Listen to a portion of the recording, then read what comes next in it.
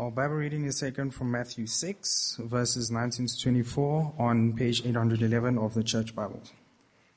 Do not lay up for yourselves treasures on earth, where moth and rust destroy and where thieves break in and steal. But lay up for yourselves treasures in heaven, where neither moth nor rust destroys and where neither thieves do not break in and steal. For where your treasure is, there your heart will be also. The eye is the lamp of the body. So if your eye is healthy, your body will be full of light. But if your eye is bad, your whole body will be full of darkness. If then the light in you is darkness, how great is the darkness? No one can serve two masters. For he will hate the one and love the other, or he will be devoted to the one and despise the other. You cannot serve God and money. This is the word of the Lord.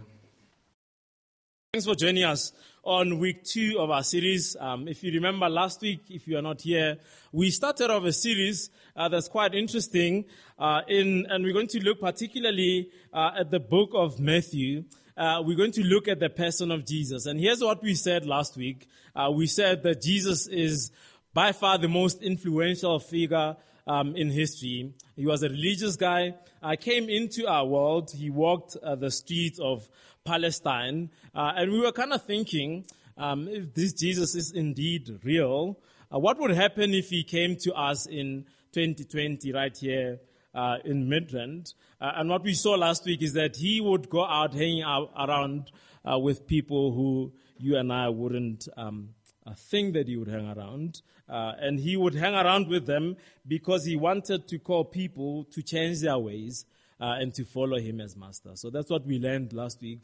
Jesus is out there hanging out with the so-called sinners, the so-called outcasts of society, because he wants to bring them into his family. He wants to bring them into his kingdom. He wants to be the master of their lives. And so we continue week 2. If you have that orange leaflet, you see that tonight we're talking about hustle. So if Jesus is calling us to put him as master, one of the things that probably compete with him as master is hustle. I'm going to pray for that. We're going to explore that in our culture. I want to stay true to the text also to present to you Jesus. And I hope that as you listen to this Jesus, you may consider what he means for you and that you would want to repent and be baptized and become a follower of Jesus. Let's bow our heads and pray that God would help us. Father, thank you so much. Thank you that you revealed to us your word. Thank you for your son, Jesus, who is the ultimate revelation of who you are. So if we ever need to know you, we would look at Jesus. And tonight I pray that you'd help us as we do that. I pray that you would put your spirit into these words, that you'd bring them to life, that they would touch our hearts, and that we would sit here, Lord, reflecting that if indeed you are Lord, that something radical has to change in our lives. So do help us, we pray. In Jesus' name, amen. So the year is 1981. I know it's kind of hard for us to think back to 1981 because most of us were not there. So South Africa, 1981, tensions are building. The future is uncertain.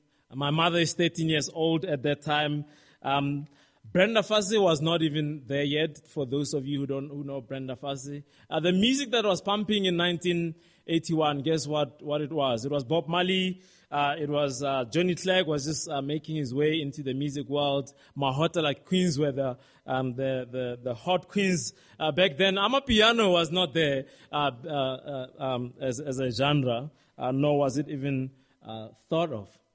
Coronavirus was not there. This is 1981. 39 years ago, this building where we are, there was just nothing. Just pure bush and nothing.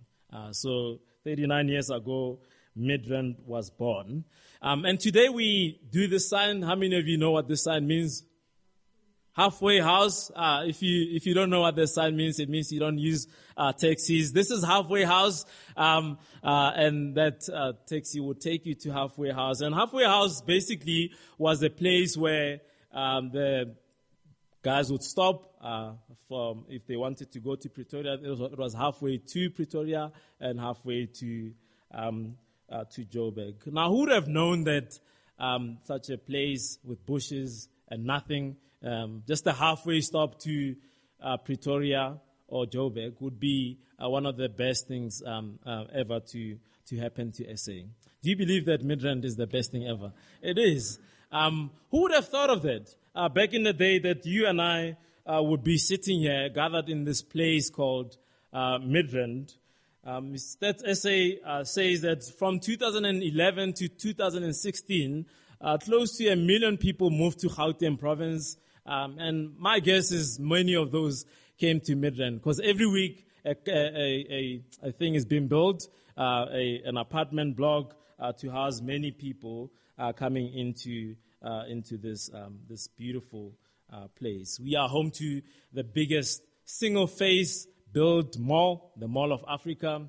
We have over 20 shopping centers right here in Midrand. This is the hub of economic activity. 25 kilometers north or south, you can probably go to some of the most influential places right here in Joburg. PwC is here, NEPAD offices are here, the Pan-African Parliament is here.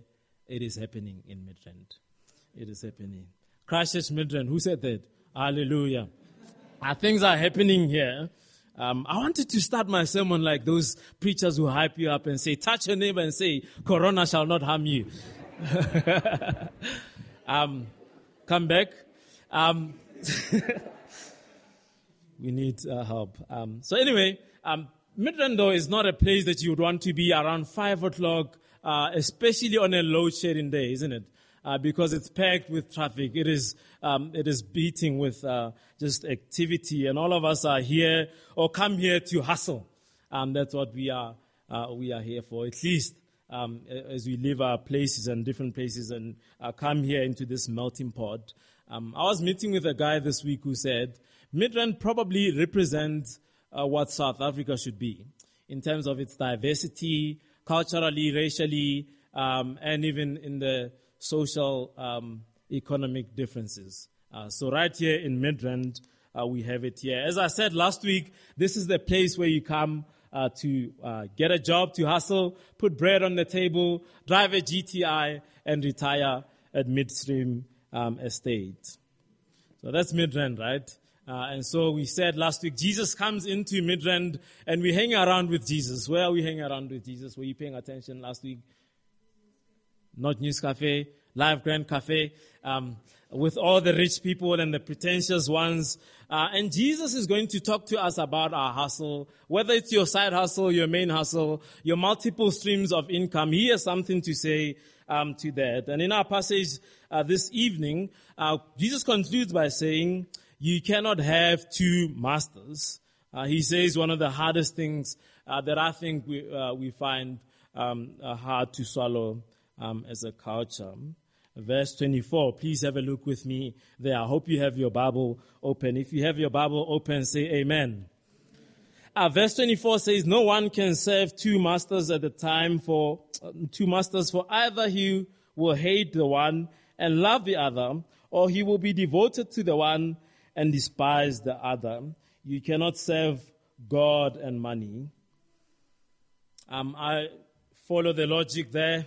Jesus, no one can serve two masters. Obviously, if you, he uses here slave language. If you belong to a master, you'd be devoted to that master. Some would do jobs for this master and that master. And Jesus says, you cannot devote your full attention to both of those. But what I find striking here is how he ends off verse 24. Notice what he says there in verse 24. You cannot serve God and Satan. Is that what he says? No, he says something mind-blowing, something that you and I would never put side to side, that you cannot serve God and money? Who would have ever thought that those things would be put side to side? And the word there, money, as Jesus was speaking, he was speaking Aramaic, and it's the word mammon. And the word mammon simply means possessions. And there's nothing intrinsically, English word, there's nothing intrinsically evil about our possession or the stuff that we own, but Jesus is after us serving it. You cannot serve both God and I don't think money is the helpful term here, but our possessions, the stuff that our money buys, the stuff that you and I hold on to. I just like how my old principal says it. He puts it like this in his book called The King of God's Kingdom. He says that Jesus saw money and possessions competing for people's attention and allegiance to the kingdom. So as Jesus steps in and says, I'm calling you to follow me as master, the one thing that is going to stand against that, the one thing that's going to compete is our possessions. It's going to compete for our heart. And there can only be one winner according to this verse 24. Only one can determine the pattern of your life. Only one can call the shots. And obviously Jesus is calling us this evening as he's hanging around with us drinking, he'll be drinking mango juice, I think. He's pleading with us that we should place him as king and as Lord. Now I wonder what goes on in your mind as you think about that. Jesus calling the shots over my life. I think to many of us who have come to church, we have this guilt when it comes to money. When we think about Jesus being king over our lives, there's this sense of guilt attached to it. And I know this because I'm also sometimes feel that guilt. Sometimes you come and you're wearing new shoes and someone says, wow, those are new shoes. And you're like, yeah. My mother bought them for me. Or something along those lines. Wow, that's a new car. Yeah, we thank God for his blessings. My parents actually paid for it. And I think there's just this awkwardness. And I think sometimes as ministers, I must say, we sometimes make people feel guilty that they have stuff, right? There's nothing wrong with stuff. But we're going to see what Jesus says about those things. So a sense of guilt sometimes clouds us when you talk about Jesus being Lord over our finances. Some people grew up in churches where it was just powerful. The preacher was out there saying, this year is your year. You are going to be blessed this year. If Jesus is Lord over your finances, nothing will ever go wrong. You will get a promotion. Amen. Well, you come to this Jesus and sometimes you baptize your hustle by Christianizing it. I'm out here to hustle for the kingdom, while in actual fact, you're actually out there to make your living. You're actually out there worshiping Jesus for the stuff that he can give you, not for the sake of coming him as Lord and King. So that's some of us this evening. Some of us maybe are skeptical about the Christian faith, and you're like, why are we even talking about hustling and money at church? I've been to churches abuse this. I don't want to hear this. I hope that you'll give an ear to what Jesus has to say. Most of you are students and you think, I'm not even hustling. I don't have money. You do. And Jesus calls you to trust him with your money and your possession. So all that as we get into our passage, we need to remember that when the Bible speaks about money, it speaks about it as a good thing, a good gift from God, but it also equally warns us about the danger of money. Money is a good thing, right? Amen. I remember growing up, my brother had this eczema. It was just like nasty, and the doctors, the clinic said, had prescribed this aqua cream, and it wasn't working. And this dude, I still remember to this day. Sure. Let's scratch that. Just him screaming that, please scratch me at night. Because we didn't have money to buy what I can afford for my son, which is Eucerin. It's simple. God has blessed us to afford that thing. And because of money, we are able to do that. If you are at a black church, this is the time where you sing or say hallelujah or something. Don't just look at me. Dying out here. I was not prepared for that. My point is that money is a good thing, but money is not the thing that should govern us. In fact, the Bible is quite strong in warning us against the danger of money. So let's read that passage once again. Let's pick it up from verse 19 to 24. This is Jesus speaking at the Sermon on the Mount. He says, "Do not lay up for yourself treasures on earth where moth and rust destroy and where thieves break in and steal, but lay up for yourselves treasures in heaven where neither moth nor rust destroys or thieves do not break in and steal.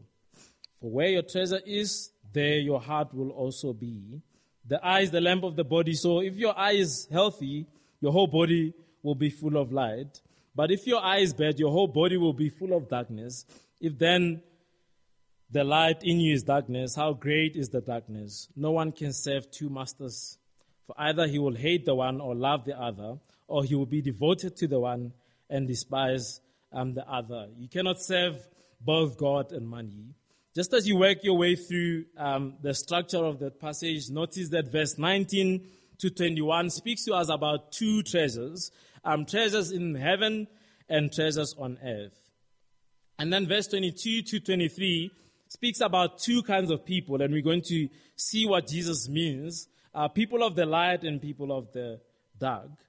Verse 24 speaks about two bosses or two masters, either God or money. So let's have a look at verse 19 to 21, the two kinds of treasures. Do not lay up for yourselves treasures on earth where moth and rust destroy, where thieves break in and steal, but lay up for yourselves treasures in heaven where neither moth nor rust destroys and where thieves do not break in and steal. Now the word that is used there for do not lay up is a present continuous tense. He says, do not keep on laying up for yourselves treasures on earth. So it's an ongoing action. It's an ongoing process of you and I placing treasures on earth, or rather accumulating treasures on earth, but keep laying treasures in heaven. Notice the things that are repeated there. One is that if you lay yourselves treasures on earth, moth, rust, and thieves break in and steal. What is moth, rust? It's basically moth. If you grew up in a black household, they pack the clothes from like long ago. They pack them in the wardrobe, and what happens is that this thing that looks like a butterfly comes into those clothes, and it leaves some stuff there, and it destroys the fabric, right? What do your mothers do? They buy mothballs, and all of your clothes smell like mothballs. Now, in the ancient world, they didn't have mothballs, and so for you to accumulate clothes, you'd be in danger of your clothes being, basically falling apart. If you accumulated things that would rust, they would rust. And they didn't have Reasebeta security back in the day, so thieves would come in and break. I think if Jesus were to be right here in Midrand, he would just look at some of the things that you and I acquire. All of those things are good, but sometimes we forget that those things fade away. Okay, you spend your last cent buying an iPhone, but you can't really afford it. If you can afford it, buy it. But who remembers the iPhone 4? How many of you remember how dope it was to have an iPhone 4? I wanted that phone. Who of you would want an iPhone 4 this evening? I guess none of us. I remember in high school I knew a guy who had the Motorola V3, the Razr. And then he gave me this thing to take it to school. And it was the most awesome thing because I had the latest gadget, the Motorola V3. I was the coolest kid then. How many of you would want the Motorola 3? These things fade. And if you and I lay ourselves, or rather lay or invest all our heart into those things, let me get this. This is going to make me look good. Jesus says that thing passes away. It fades away. So there's a better place to lay your treasures, and that is in heaven. Amen. We're going to discover what Jesus actually means by that, because that's one of those statements that someone says, lay your treasures up in heaven. But what does it actually look like for you on a Monday morning? Have a look at verse 21. Jesus says, "For where your treasure is, there your heart will be also." Jesus says, you want to know what your heart loves the most? Well, look at where you invest all of your money. There's this app called 22/7. Do you guys know it? This app, you can link it to your bank account. And then what it does for people like me who don't like working through budgets, it breaks down the stuff that your budget for you. So it lays it out and it tells you where you spend your money. I challenge you this week, if Jesus says to you, just figure out where your heart is. Download that app, sync it to your bank account. I think it is safe. I think it's sponsored by Sanlam, so it should be safe. And just see where you spend your money. That will reveal to you where your treasure is. That will reveal to you where your heart is. Now let's jump over to verse 24. Listen to what Jesus says. He says, no one can serve two masters, so this is the two masters. For either he will, and notice the language that Jesus uses here, he will hate the one and love the other, or he will be devoted to the one and despise the other. You cannot serve both God and money. Why would you have to put it so strong, Jesus? Why can't you just say you can be a Christian and kind of love money a bit, kind of spend and spoil yourself a bit, kind of binge shop when you're depressed? Why do you have to say that you either love Jesus, you love me, or you love money? Well, that's the contrast that we see here. Jesus used this language of love and devotion, this language of worship, to describe how you and I are attached to our stuff. That is who we are. And I guess for me, I was thinking about this. I have a lot of village illustrations, right? But that's because that's my world, right? That's the world I grew up in. And when God was giving people pastors, he gave you a village pastor. Perhaps he was trying to teach you something. But anyway, in the village, in the Setswana culture, obviously it was structured around, there was no money back in the day. It was structured around the cow.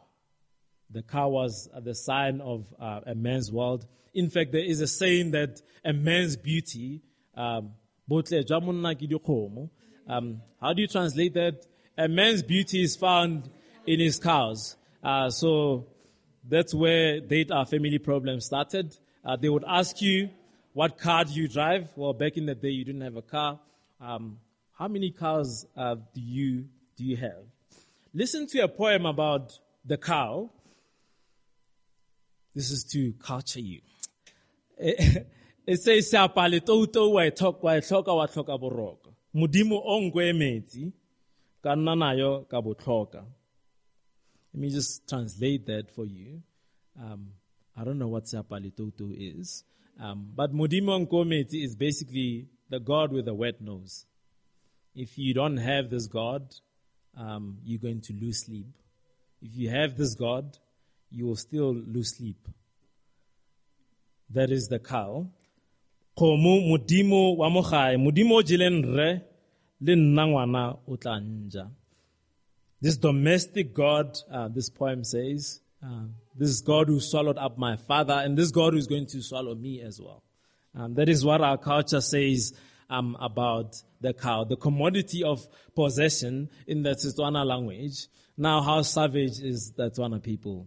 I mean, if they can just be enlightened and come to modernity, surely they will not worship things like cows. if they were ever to come to Midrand, surely we don't worship stuff. Or do we? I think Jesus would stare us in the face and say that yes, sometimes I love your hustle, but sometimes your hustle is hustling you. Amen.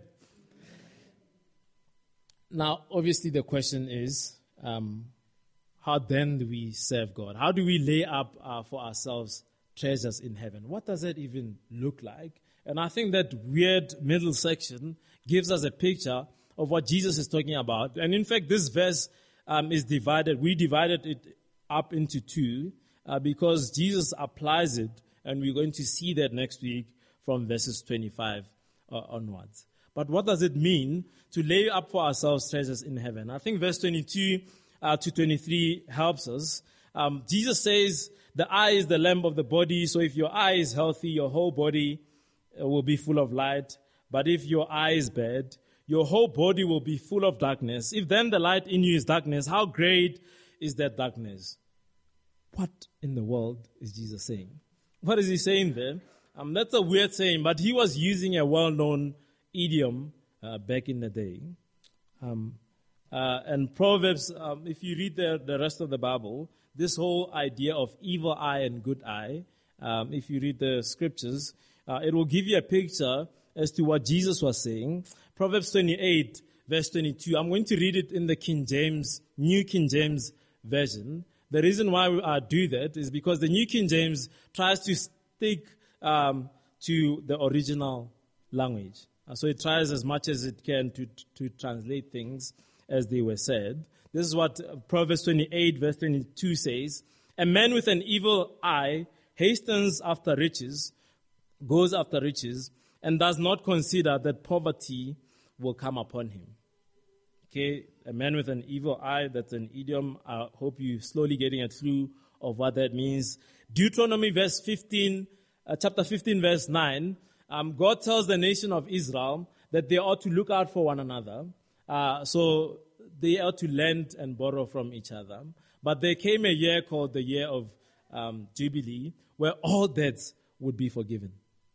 Now imagine that. Now this is not like somebody loans money and then you wait 50 years and that debt is cancelled. No. If next year was the 50th year, if someone borrowed money from you, that debt would be cancelled the following year. What would your heart be at that point? No, let me just wait for him next year. I'll borrow him next year. And God says to the nation, beware lest you be wicked and think in your heart, saying, the 7th year, the year of release is at hand, and your eye be evil against your poor brother and give him nothing, and he cry out to the Lord against you, and it became sin among you. Are you slowly getting the picture of this idea of an evil eye? Matthew chapter 20, verse 15, Jesus tells a story of a man who went out to hire guys. He came to one at 9 o'clock and said, I'll give you 100 rand. And then another one at 1 o'clock, I'll give you 100 rand. And then another one at 3 o'clock, I'll give you 100 rand. At the end of the day, they all got 100 rand. And the other ones complained. And this is what Jesus is saying in Matthew 20, verse 15. Is it not lawful for me to do what I wish with my own things?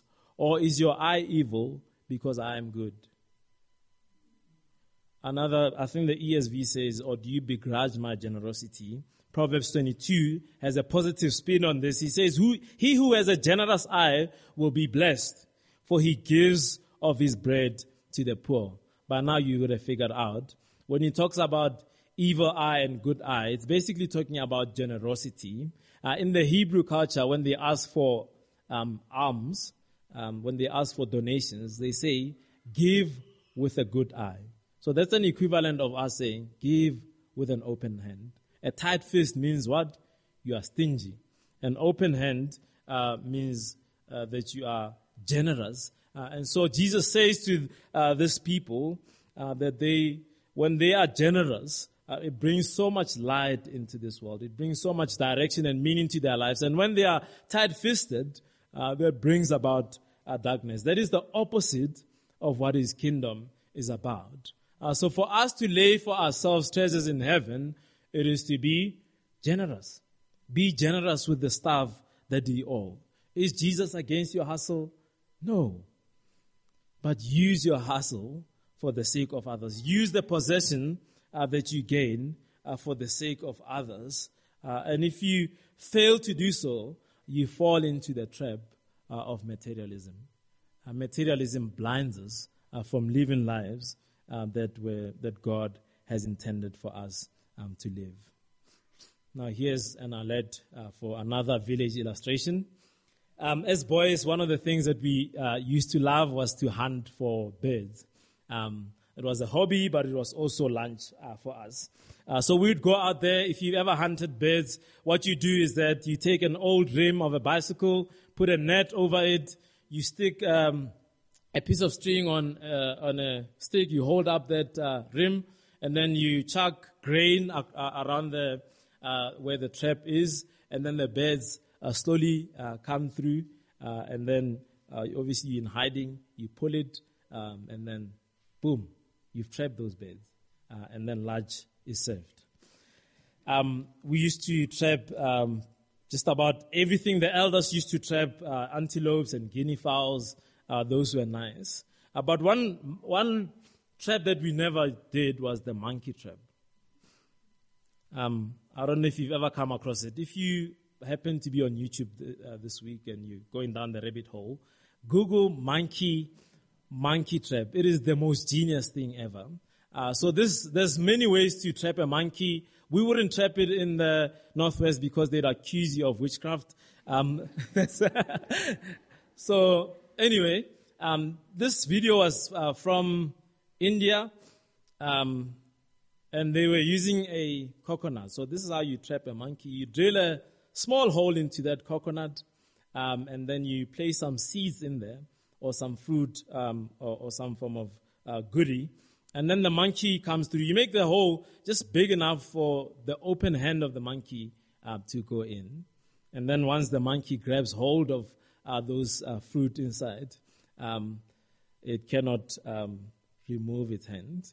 And the harder it pulls, the more difficult it is. And what's more difficult is that as the hunter comes closer to it, the monkey tries to pull harder, but it's holding on to this seed. It panics, but it makes the situation even more intense. You see, the monkey probably thinks that it's holding on to this thing, but the reality is that these things are holding on to this monkey.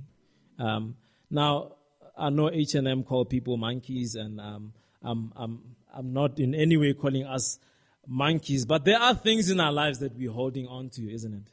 Very often in our lives, we think that we possess our possessions, but our possessions are possessing us. Amen, Mzalwane. We think that we have our stuff, but our stuff has us. We don't see that we're holding on to stuff, and it's a trap. Now, here's the thing, mid-range guy, mid-range girl, what are you holding on to? What is the thing that you're holding on to? Perhaps you are sitting here this evening, you're married, your marriage is just falling apart. You're out there hustling to, I guess, get a better life for your wife. But at the same time, you're ignoring her. She has lost all the respect for you. Your marriage is falling apart. And the only power that you have is your money. And you're trying to use that to control her. You're just holding on to that stuff. You're holding on to that dream of yours. Let me just hustle and provide a better house for my family. It's a trap, and that's a trap you need to let go of and let Jesus be your master. Perhaps you listening in on the website, your son hates you, your teenage son, because you are out there trying to put a roof over his head, not knowing that it doesn't have to be a roof at Blue Hills Country Estate. All that he ever wanted was to be around you. And you're holding on to that hustle. You're holding on to accumulating more and more possessions, and that is just determining the pace of your life. Perhaps you're sitting here this evening, young adult, you haven't been involved with a life group for, 5-6 years, and you're out here hustling. just out here hustling. But you, sooner or later, Jesus would warn you that pursuit of wealth can lead you away from a love of Jesus. I'm not trying to guilt trip us, but I'm trying to love you and pastor you. Chapter 6, verse 10 of 1 Timothy says, "For the love of money is the root of all kinds of evil. It is through this craving that some have wandered away from the faith and pierced themselves with many pangs." Sometimes you read that and you say, I'm going to be the exception. I'm going to be different. But as pastors, we see this trap. We see it in high definition. Young men and women committed to Jesus, drifting away because of the love of money, holding on to things.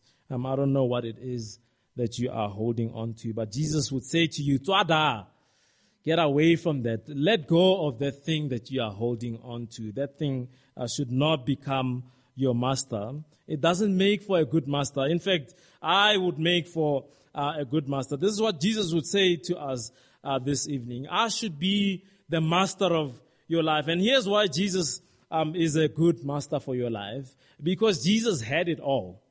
But he gave it all for you and for me. Jesus gave his very life for us. I like how one pastor put it. He says he gave away all of his treasure to make you his treasure. That is the Lord who demands to be master over your life. He had all the riches of heaven, all the comfort, chilling there for all of eternity with God the Father. And he chose to come into a world full of evil, a world full of pain, a world where he would be tempted. In Matthew chapter 1, he's born of a virgin and he goes to live a perfect life. But as you read the story in verse 27, he dies the death of an imperfect man, a death on a cross. He gives his life for us, the death that you and I deserve. Jesus died that death.